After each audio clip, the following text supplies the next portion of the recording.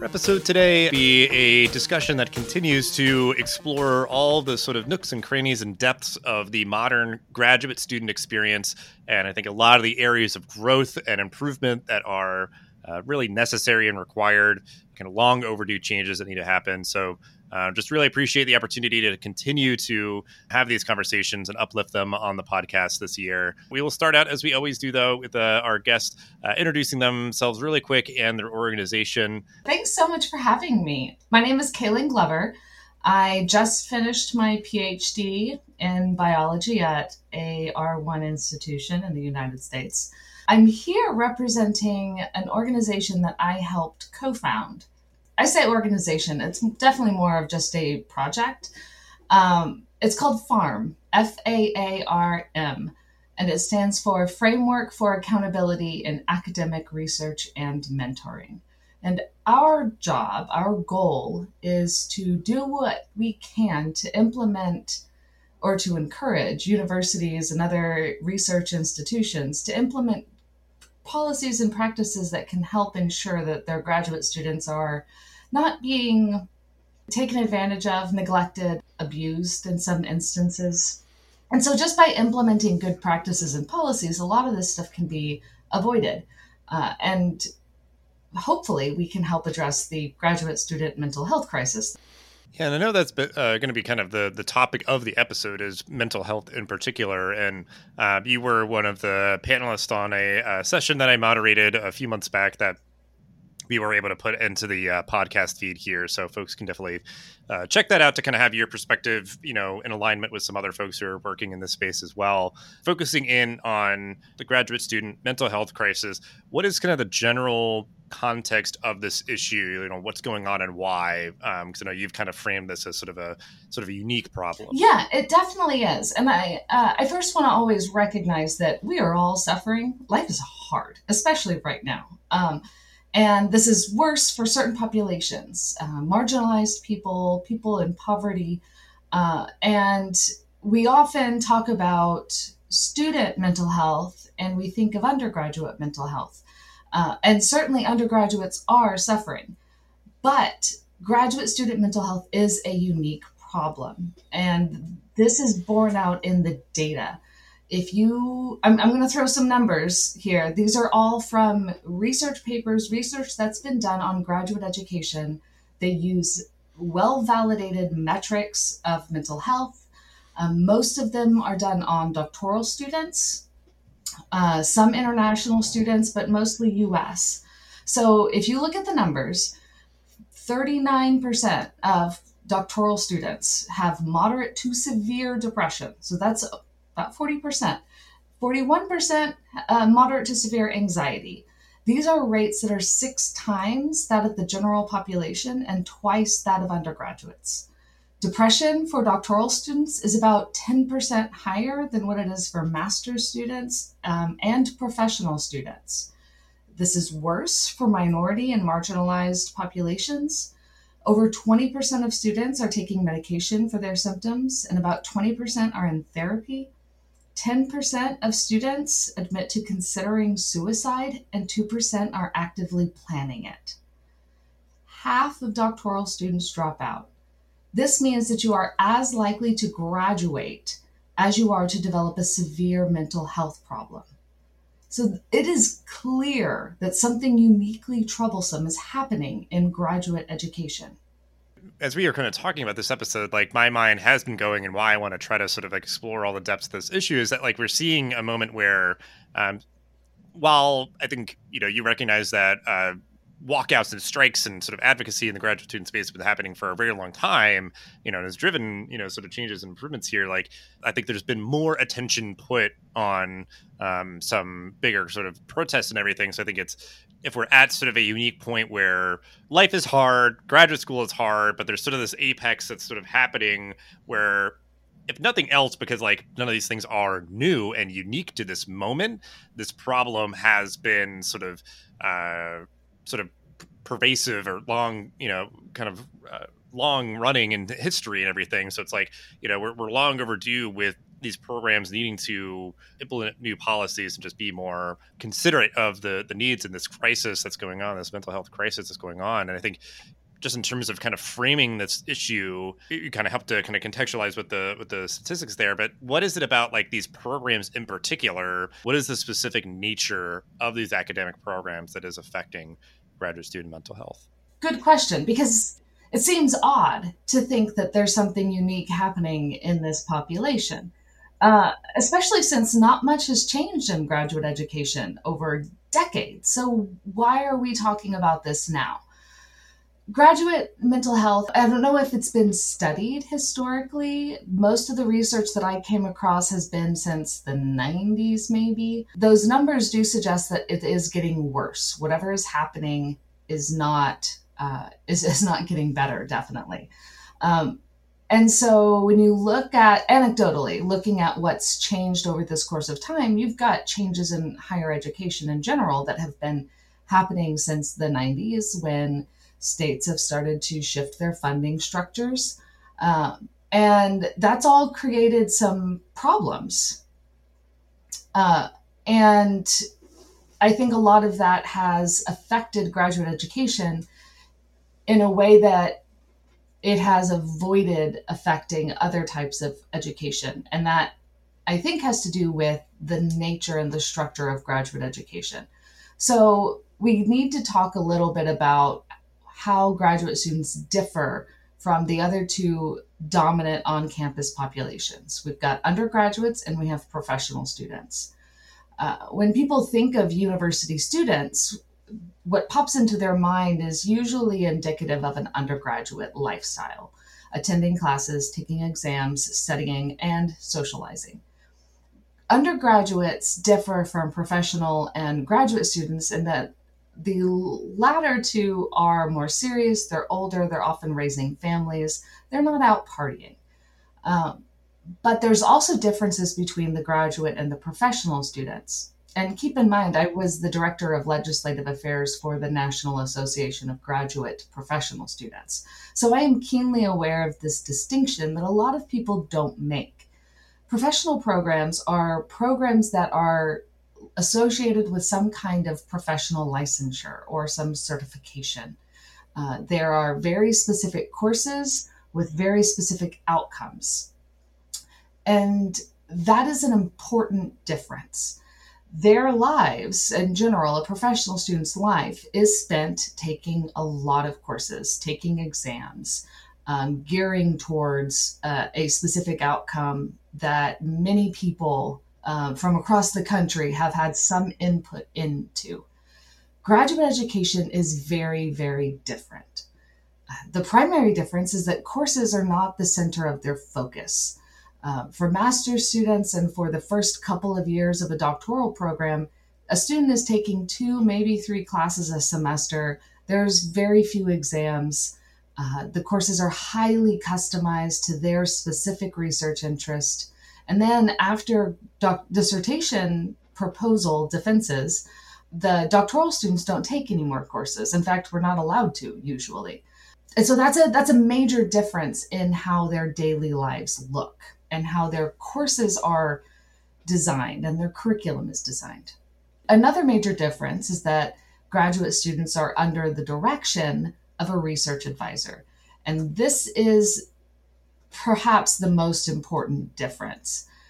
This advisor, when someone thinks of an advisor for school, they think of an undergraduate advisor. They tell them what courses to take, what they need to graduate. They meet with them like once a semester, that sort of thing. It is very, very different for graduate students. This advisor guides their entire research project, their either thesis or dissertation, specifies exactly what courses they'll need to take to get there, but also what that project is going to look like, how much money they have to do that research. This person is usually highly specialized in that field, and the student will often have to relocate across the country just to work with them. Joining their lab or their research lineage is, they call it, an academic lineage. You're joining their family. And then trying to graduate, whether or not you finish, is heavily dependent upon that person's opinion of your work and where you are in it, and a committee that they heavily influence of about 4 other faculty members who might have something to do with the topic. So that is an inordinate amount of control that that person has over that student's career. And it's highly subjective and unregulated by external forces for the most part. There are a few things, but it can almost always be overridden by an advisor. So you have very little coursework, a lot of their research being under the control of their advisor, and then you have their employment. And they are, by and large, as a graduate student, not necessarily a professional student, but for the most part, employed by the university if they're a full-time student. They're often being paid to teach courses. They're often helping with their advisor's courses, or they're helping their advisor conduct their advisor's research. And so there, again, you have this advisor who is heavily influencing their employment and what they're doing outside of their own research. So these factors combine to create an environment that drives this mental health crisis. And what we get are 2 primary issues: the financial problems and the advisor problems. And there's a lot of overlap. So financially, and I'll mention this is something that people will often talk about when they talk about graduate student issues. And it's usually because it's easy to see. Money is the root of all problems, right? But for graduate students, the situation is fraught. Their per hour wage is usually above minimum wage, and that makes everything look cool, right? Like you're going to get paid enough to live, except that you're prohibited from being paid for more than 20 hours of work.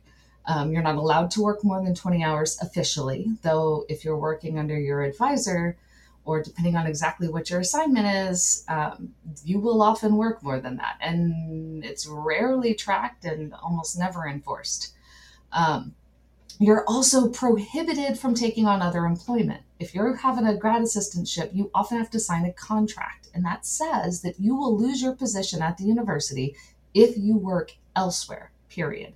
And then, because you're a full-time student, that means that all that rest of your time is spent committed to the university.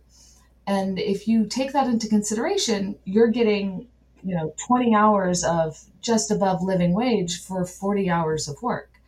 And that means you are being paid usually under a living wage, if not under the poverty line. I knew graduate students who were working 40 plus hours a week for the university and had a $10,000 a year stipend. And they had a family that they were trying to support, trying being the operative word. At the same time, because we don't get that much, but we do get some, the universities grant us tuition waivers. That's wonderful. We don't have to pay tuition, except that comes with the social pressure of not having to take out student loans, because it makes departments and programs look bad if their graduate students are living on student loans. They are not going to be able to recruit good students if they find out that most of their students, half of their students, are living on student loans. And so you get criticized, there's all sorts of ways that the programs punish. That sounds really, it's got the wrong implication, but it's bad if people find out you're taking out student loans. So you've got this really unfortunate situation where students are doing all of this work on little pay and few ways to earn more.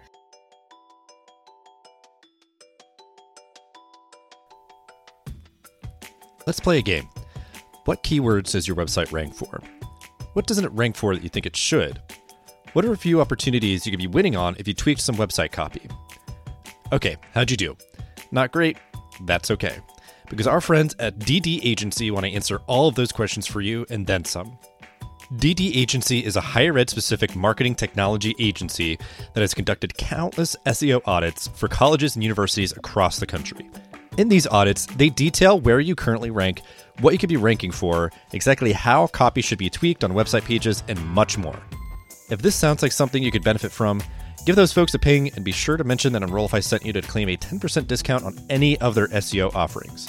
Head on over to enrollify.org/DDASEO or simply follow the link in the show notes below. That will guarantee you a 10% discount off of your audit. Again, head on over to enrollify.org/DDASEO to learn more. Now, on to the show. So of course you're thinking, well, we just, get the student out faster. Well, that's a complicated problem in and of itself, and we'll talk a little bit more about that. But because students are often working under their advisors, you've got this dual relationship between the person who's guiding their research, the person who's telling them what courses to take, the person who's employing them, the person who's at the center of their social dynamic. All of that is being wrapped up into one. And this is further complicated. So if you are a student and you are employed by the university and as a graduate student, and you get the opportunity to make some extra money on campus, let's say to tutor some freshmen in a biology class, and you have to get your advisor's approval to do that. Doesn't sound like it would be that big of a deal, right? A lot of advisors should theoretically support it. That doesn't necessarily mean they will. In my case, I was offered the opportunity to tutor freshman students in a course that I TA'd, so they already knew me, for $100 an hour, 1 hour on Sunday nights for 2 months. That's like good pay, and I could have really used it at the time. I had to request my advisor do it, request my advisor approve it. He emailed me back and was like, no, you need to be working.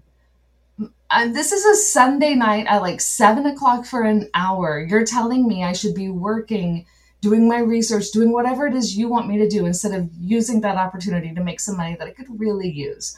No. I tried to go over and talk to the DGS. They're like, no, sorry, nothing I can do. Your advisor's opinion stands. And so like these little punitive ways of controlling students is really problematic. Like 40 hours a week of work extends, it's really all the time, depending on your advisor. So then you have this advisor who's your money is short, your advisor controls how much you get and what work you're doing. But you effectively get is an employee-employer relationship between a student's research advisor and the student. That's daily routine, opportunities for professional advancement, training opportunities, workload, compensation. This is a dynamic you don't get in any other academic population, any other student population. But unlike other types of employer-employee dynamics, there is no protections for students at any kind of federal level. They don't get employee protections. They don't get access to HR, none of that. And then you're like, well, just like, a student can leave. They don't have to stay there. They can find someplace else. Except all the years that they've spent there are lost because their credits don't transfer because they're so customized. And then you have the fact that you don't have universities in every city. So you have one university with this one person that you likely moved there to work under. Where are you going to go? You have to move schools, find another state to go to. And then you got to find somebody who does that thing. And then you have enrollment cycles that are usually annually, and they all know each other. So you may have met them at a conference, and they're going to wonder why you left that person's lab. There's so many power dynamics behind the scenes stuff that happens that your ability to even get into that lab could be affected by the fact that that person co-authored a paper with the advisor that you're trying to leave. So by quitting your program, you derail your entire career. And yet, half of doctoral students still do it. That is an insane statistic given these conditions. And so you have this nature, this structure of the program that is highly subjective and very loosely regulated with a series of unbalanced power dynamics where this one person controls every aspect of your life. And that's a recipe for disaster. And that's why we have 40% of graduate students depressed, moderate to severe, not just like depressed, moderate to severe, 10% actively thinking about suicide. This is a problem. And it's one that when you start a graduate program, it's advisor roulette and you're putting your life on the line. Now, to be clear, I genuinely believe that the vast majority of faculty and research advisors are good people who would never try to hurt their students and would actively do things that would help them. But the problem is that we're not always aware of how we come across to other people. Interpersonal dynamics is complicated. There's entire courses on interpersonal relations and microaggressions and making sure that when you're in a position of power and you have employees, you have done the things that you need to do in order to ensure that you're not violating any boundaries. That is normal in any other employment environment. And that's why that's heavily regulated.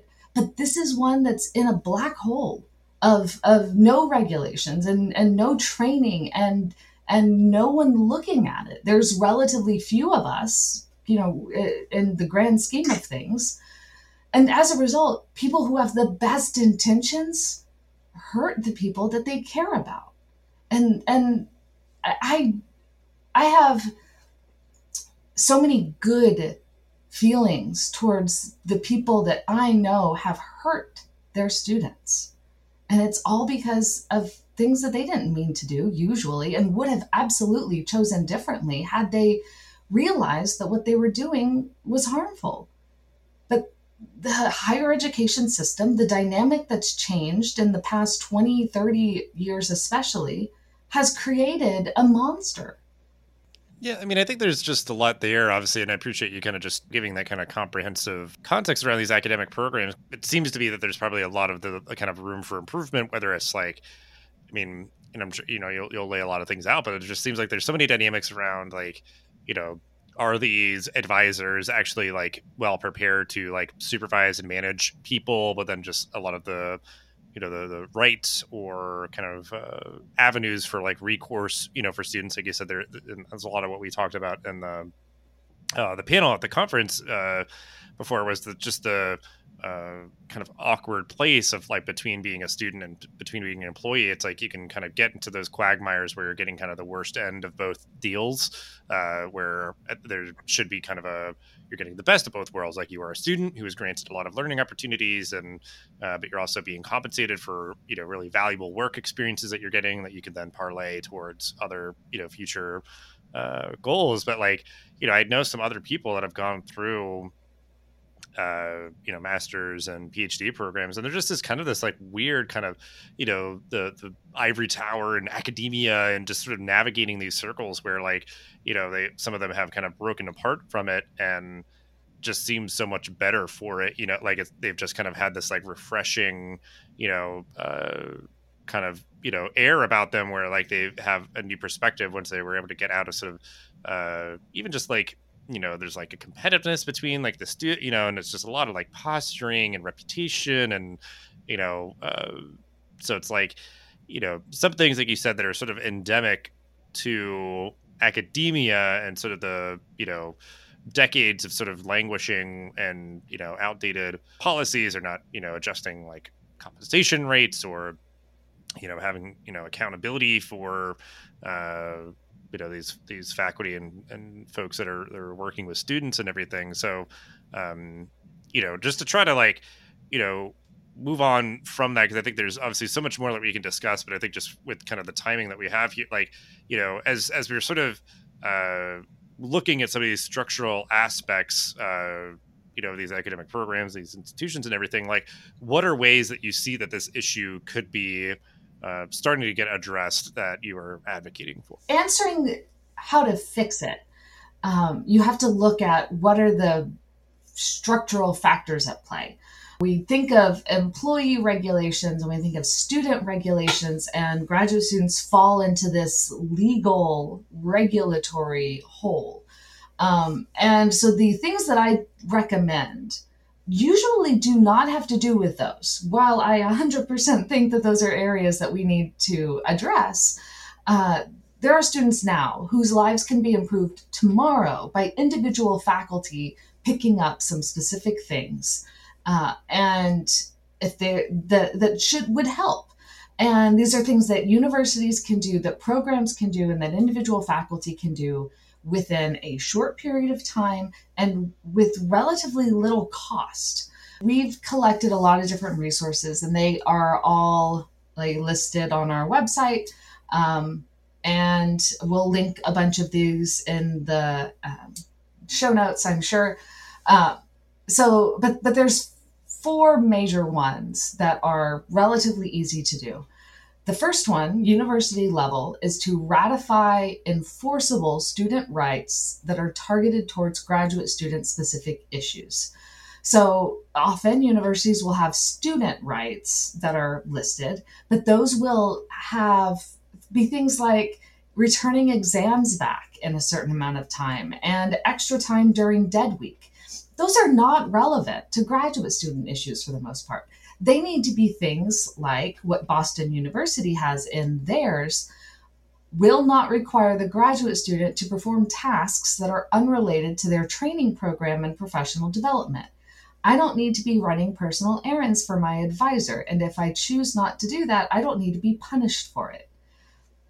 Another one, University of Texas, their integrative biology department states that their students have the right to mentoring investment from their advisors that support and advances the students' academic and professional goals, specifically the right to explore or pursue a career outside of academia without penalty. You would think that that wouldn't be a big issue, but it does happen. And a lot of times faculty will say, I'm really supportive of students who want to do something else. But they say that, but their own biases come into play, right? Like there are times that students have been retaliated against in unofficial, nuanced ways that make it very difficult for them to do anything because of it. But when you have student rights that are spelled out and that have been ratified and that are enforceable, then when faculty do violate it, well, first, they're more mindful of it, so they're less likely to do it. And students have a recourse. They can say, I am being punished for this. Can I please have an option here? So that's one. But I will say here that faculty will resist these. They really dislike putting these kind of boundaries on it because they view these graduate students as part of their academic family. But as a red flag in general, if someone says you don't need boundaries, you need boundaries, and you need them more now than you did before, right? The only reason why somebody doesn't want boundaries is because that puts limits on how they can behave towards you. So just a heads up, faculty, please work with us here, okay? Support this. You want to be a good faculty member, help us trust you, okay? So the second one is that you need to, this is another university-wide one. This can also be done at a program or department level, but to implement flexible advising structures that provide a way for students to continue their research and earn their degree under a new advisor without a substantial loss of progress. There's a lot of ways that this can look. So depending on your system and how things are going, first year lab or advisor rotations. You can have the DGS as being your official one, but for 4 weeks or 6 weeks or 8 weeks, you work under one person, you get to know them, and then you leave. And then you can pick who you want to work with, and it can be mutually decided, and you get to talk to the people who have been there.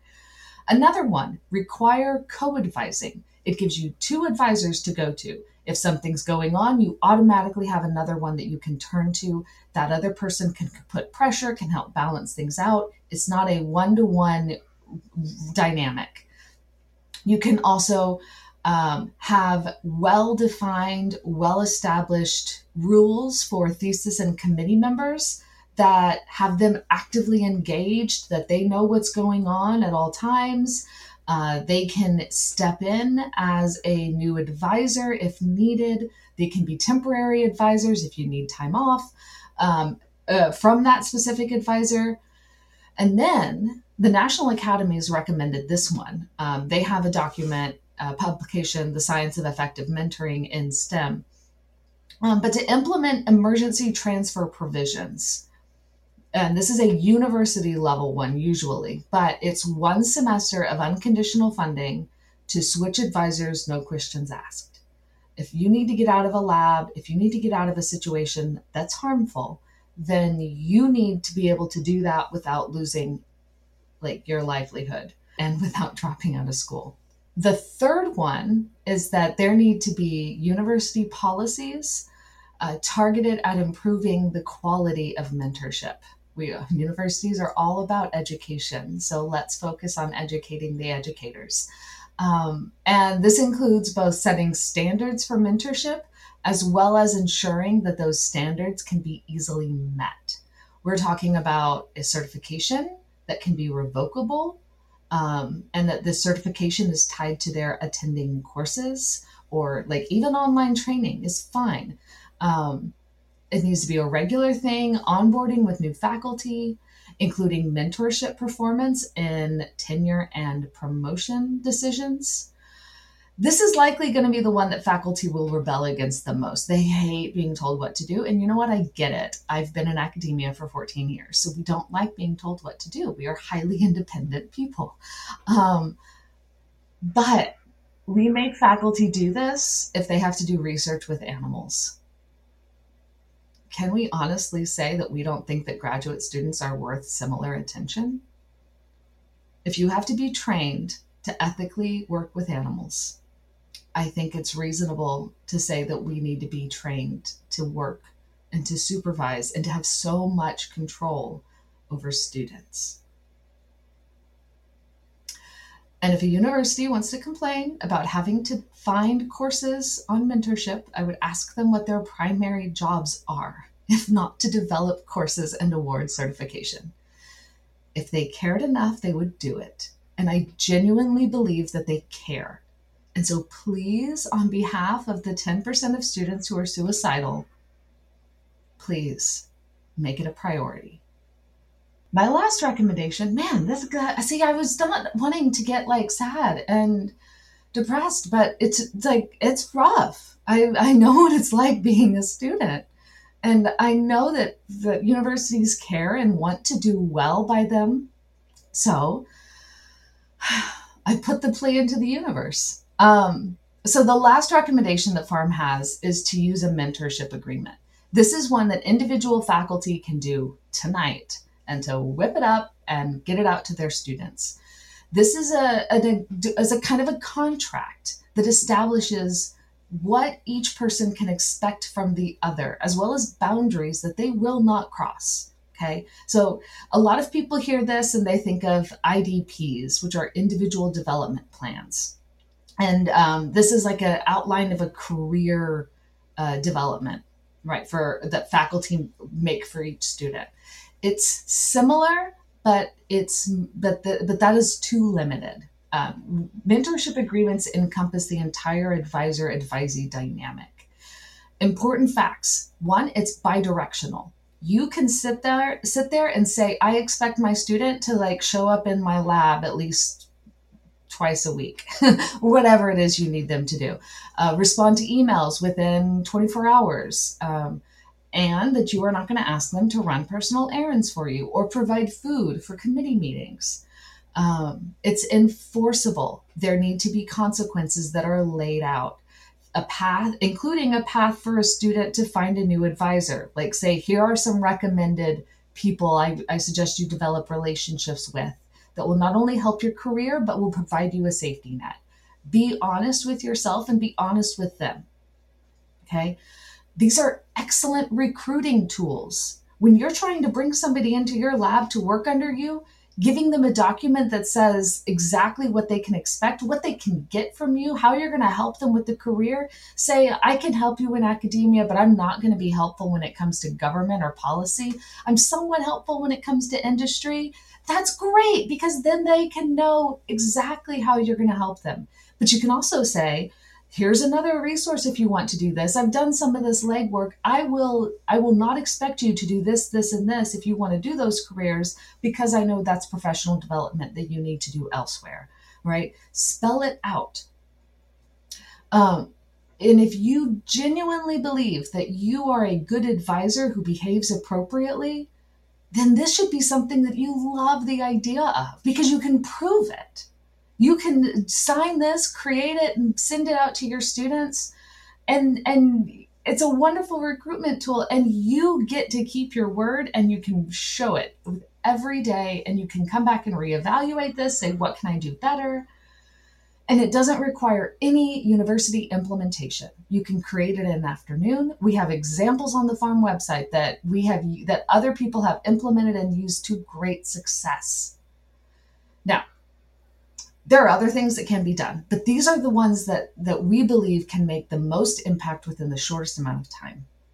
Appreciate you laying all those out, because I think it's helpful, that these feel sort of tangible, and like you said, like, can happen quickly, low cost, and have a pretty positive impact. And that, like, hopefully something like a mentorship agreement, or whatever it might be called, like, it mirrors things where, like, there's roommate agreements between students that live on campus, and those sort of things. So, like, it would be ideal that it could be implemented very intentionally as like an institutional policy. But even just on a department level, like, is that they could kind of model away and say, this is something that we believe in. We want, like you said, with any relationship, just make sure people's voices are heard. They articulate sort of expectations, versus it being kind of like unintentionally kind of stepping in, kind of issues and everything, where like, oh, I didn't know how you prefer to communicate, how frequent, what modalities, or what tone, or those sort of things. So it's helpful for working relationships, and certainly because it could be students where this is really the first sort of experience that they've had working in a capacity like this, where it's just like, oh yeah, I mean, like, I worked in like as like a server, or like I worked like in customer service, and like now it's like this is like a professional job on campus. Like, yeah, it's helpful to kind of work through these as even just like a learning experience, because like I think a lot of what you said, it's like, and why I'm sure there's often like pushback, is that like somebody could take this and it's like, are you presuming that I'm going to like be an awful person? So you're trying to like, do whatever. It's like, no, again, I think it's just a helpful tool. And it's like, no, look at it as a like, positive thing, and as a, a tool for learning. So I think, and, definitely glad to see that you have some examples. Obviously, the folks can check out what the agreements and everything. And yeah, I mean, like, just like like I said, like having those opportunities for people to learn how to be better supervisors, or and like some accountability with these things, is the context that I'm looking at it. Because it's like, you would do the same again, like for students, if it's like, okay, you signed a contract to live on campus, or any of these sort of things. Like, it's setting an expectation. It makes it clear what the consequences if people don't hold up their end of the bargain. So yeah, it's very clear. We think of course evaluations. Graduate students don't have to give course evaluations, usually because our courses are too small. There's no way for us to give feedback to our universities about our education. And that's, just one minor way. But institutions of higher education are an opportunity to grow, to become better. And that is one of the things that I love about higher education. I love to continually progress, to become the best version of myself. And it sometimes can be hard to realize that you've done things that have hurt people. But that's no excuse to keep doing it or to hide away from it. It takes introspection. It takes a commitment to be better tomorrow than you are today. But that's what it means to be in higher education. That's what we do. And I think that we need to just come to terms with that. you mentioned that it would be great if all of these could be implemented across the board. That's what the farm project is actually specifically towards. We want federal agencies to incentivize universities and PIs who apply to grants to demonstrate good mentorship. We are looking at a larger long-term scale project, and that's really outside of the scope of exactly what we're talking about here. But the wonderful thing about these things is that they can be done without federal intervention. They can be done without, any sort of laws or regulations coming in. You can do these things because you want to ensure that you are doing the best you can for your students. And I think that's a good enough reason. And I genuinely believe that faculty and advisors do too. Yeah. Well, because I think, it's kind of like a Wild West right now. Like there's not a lot of these things, readily sort of implemented. So it's like we've seen what we get with this sort of raw deal is like, it's this epidemic of graduate student mental health issues and everything. And that, institutions themselves and certainly just society at large, I think has just not been able to keep up with like what is certainly a good thing is like people being far more comfortable voicing their issues and seeking help for their issues than they may have been, a century ago, so like, sometimes on one hand, it's like, like there's more instances of this because people are more comfortable, vocalizing it and seeking help, but that also does not alleviate sort of the responsibility to, again, like make every, best effort to create structures that are conducive to more healthy environments. 'Cause I think just like,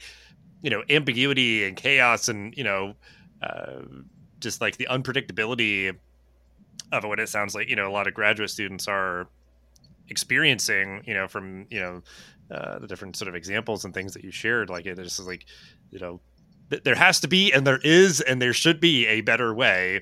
And I certainly, appreciate you and, all the other folks that are advocating for change in this space, and that graduate students have not like lost the will to sort of strike and advocate and walk out and do all these things. And that like, there is also now like, they've got a spotlight. They're like, cool, we're going to use it. Let's keep the conversation very active. I see at least probably like an email at least every week, and sometimes like multiple times a week where it's like, in, as of the recording of this episode, like this morning, Rutgers University and like there's just a huge write-up on a lot of sort of, advocacy, and it's a lot of stuff that you mentioned, like it's sometimes it's just like, we need to be paid more. We need like, like just a lot of like, there's kind of a laundry list of things that they're asking for. Cause like you said, it's just been, so long without any sort of really substantial improvements at a lot of these institutions. So with all of that being said, and, with certainly the lens focused on, for this conversation with graduate student mental health crisis that's going on, are there resources and things that you'd want to share on this topic? I mean, obviously you mentioned farm and some other things and everything, but things that we can include in the show notes, because I feel like you probably have a rich library of knowledge and resources and things that be relevant for folks. That's basically what the farm website has tried to do. So we have our website, faarmproject.org. And if you just Google farm and misspell it and then try to correct Google, you'll find us, because Google will try to correct you. As I said, we're just a project. We don't even have like an organization officially. NAGPS, the National Association of Graduate Professional Students, at nagps.org, is another wonderful resource for finding ways to help. There's a lot of different universities that have implemented a lot of different things. And so we regularly try to comb through things that we find at different places to add them to our lists. Another organization that has good resources is the Future of Research. So they are a postdoc-based organization that look at, farm incorporates postdoc related issues. We try to use the term trainee, but we're not really talking about them right now, so that's fine. Campus climate surveys are one good way in general to get an idea of what's going on in terms of transparency. And if a university doesn't have anything to hide, then they would be happy sharing that information. I do believe that. I believe in transparent data. Other organizations, so the National Academies has done wonderful things when it comes to advocating on behalf of graduate students.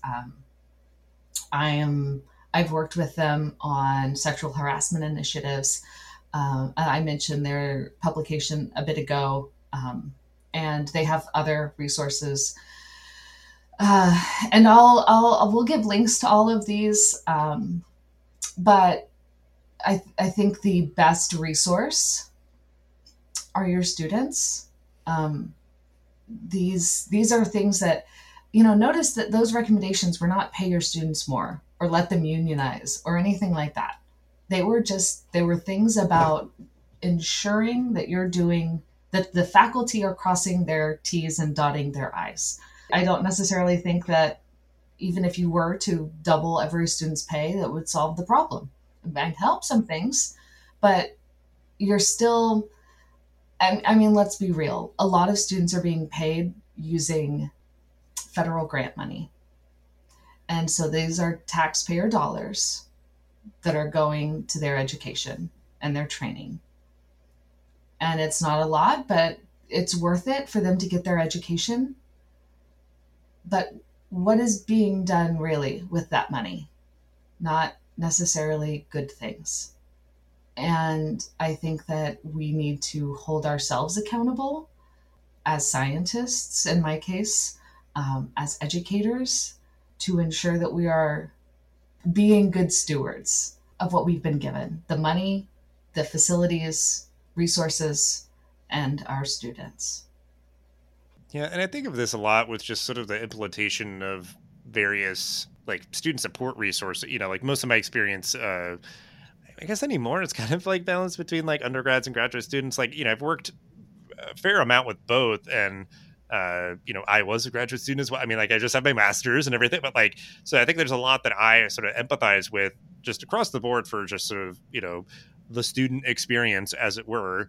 And with a lot of these things, it's like, I try to, this is very mushy, kind of like gooey core that I sort of have here, whatever. But like the idea of an institution showing a level of care, so the idea of like implementing policies and all this, like, okay, like every, graduate student and their mentor advisor has an agreement in place. And we have all the, like, it's like all this stuff. And again, it is not presuming that there, is all these bad actors and all this kind of stuff, but it shows a level of care that you sort of invested the time and the effort and the policies and thought, and everything to intentionally create these structures that, shows that you care about these graduate students, which, they are sort of integral to so many institutions in their teaching and, all of that. And then like, if you are, the way that I've like thought about it is like, creating a structure for like students to get, use BetterHelp or whatever, like Talkspace or something where it's like, hey, this is here for you guys. Like we're investing in it. We're paying for it. We're paying for tutoring. We're paying for like whatever. And like you sort of are making that sort of like with the resources and sort of the scale that you have versus like, there's kind of that just presumption, I'm sure, especially with graduate and professional students where it's like, hey, like maybe you're working, you got your own insurance, whatever. It's like, go find your own care and good luck, whatever. Like, so it's like, even if any of these things, like what you're recommending or any other support resources that institution could put in place, like, even if they're not being utilized by like 100% of students or, like any of these sort of things, it's just like creating just that entire culture and just sort of community of care. So that like, and I think you see a lot of the well-to-do institutions can sort of have a lot of like safety nets that can catch students and those sort of things. So I think as much as any institution can do that, having ways that you can try to catch the students so that like, half of these graduate students aren't leaving. And then, like you said, and I've had this experience as well, working with a lot of graduate students, like it's even harder. Like, think about how hard it is, if you work in higher education, how hard it is to transfer very seamlessly as an undergrad. Like, it's even harder as a graduate student. So, like, if we're losing them, they're probably either having to start over completely somewhere else or they're just done. They're like, I guess this wasn't for me and maybe not right now or maybe not ever. So, like, I think you've given a lot of awesome insights and thoughts and resources. And, I'm certainly I know that this is something that you care deeply about and have a very emotional sort of like, that same kind of core that just drives you, like if you experience it, this is something viscerally that is sort of, so helping to fuel your efforts and everything. But, I always like to give folks the opportunity as we wrap up, final thought, call to action. How do you want to wrap it? I say that because of all the feels, right? Like, it's hard for me to talk about these topics without wanting to talk about all of the ways that college campuses and universities have influenced lives for good, and that these are homes for their students. I got married on my undergraduate college campus, and I have spent all but one of my adult years at a university campus as a student or as an employee. They shape our lives, they shape our society. They are valuable, necessary institutions. And we are collectively committed to, once we know better, like knowing and then doing better, becoming the force that shapes society for good. It can be hard to see our flaws because we want to think the best of ourselves. And we see all the good that we do, and it feels painful when people poke at them. But your ability to earn a degree should not be dependent upon the amount of abuse you can tolerate. And that's exactly the situation it is for far too many graduate students. Hopefully the thing that sort of echoes out into the universe is do better. Because even if it's like, hey, I think we're doing our best, it's like almost like having that position where it's like, I know, and great, but do better. You know, like always try to find, because it's even just sometimes it's like, you know, inch by inch, you know, where it's just like, yeah, we're not like, some places are going to have like leaps and bounds to grow and improve. But even then it's like, all right, we'll keep sort of like, you know, pivoting, tinkering and doing, you know, what you can by, yeah, again, certainly listening to your students is a great place to start, and certainly doing the things that you recommended. So thank you so much for talking about this again. I know it's something that you care so deeply about, and I'm very grateful and honored to have the opportunity to sort of help uplift you and everybody else's work in this area. And we'll have ways to connect with you and all the resources mentioned in the show notes. So thank you so much for your time. Thank you. I really appreciate it on behalf of every student out there. Hey y'all, Zach here from Enrollify. If you like this podcast, chances are you'll like other Enrollify shows too. Our podcast network is growing by the month, and we've got a plethora of marketing, admissions, and higher ed technology shows that are jam-packed with stories, ideas, and frameworks that are all designed to empower you to become a better higher ed professional. Our shows feature a selection of the industry's best as your hosts. Learn from Mickey Baines, Jeremy Tiers, Jamie Hunt, Corinne Myers, Jamie Gleason, and many, many more. You can learn more about the Enrollify Podcast Network at podcasts.enrollify.org. Our shows help higher ed marketers and admissions professionals find their next big idea. Find yours at podcasts.enrollify.org.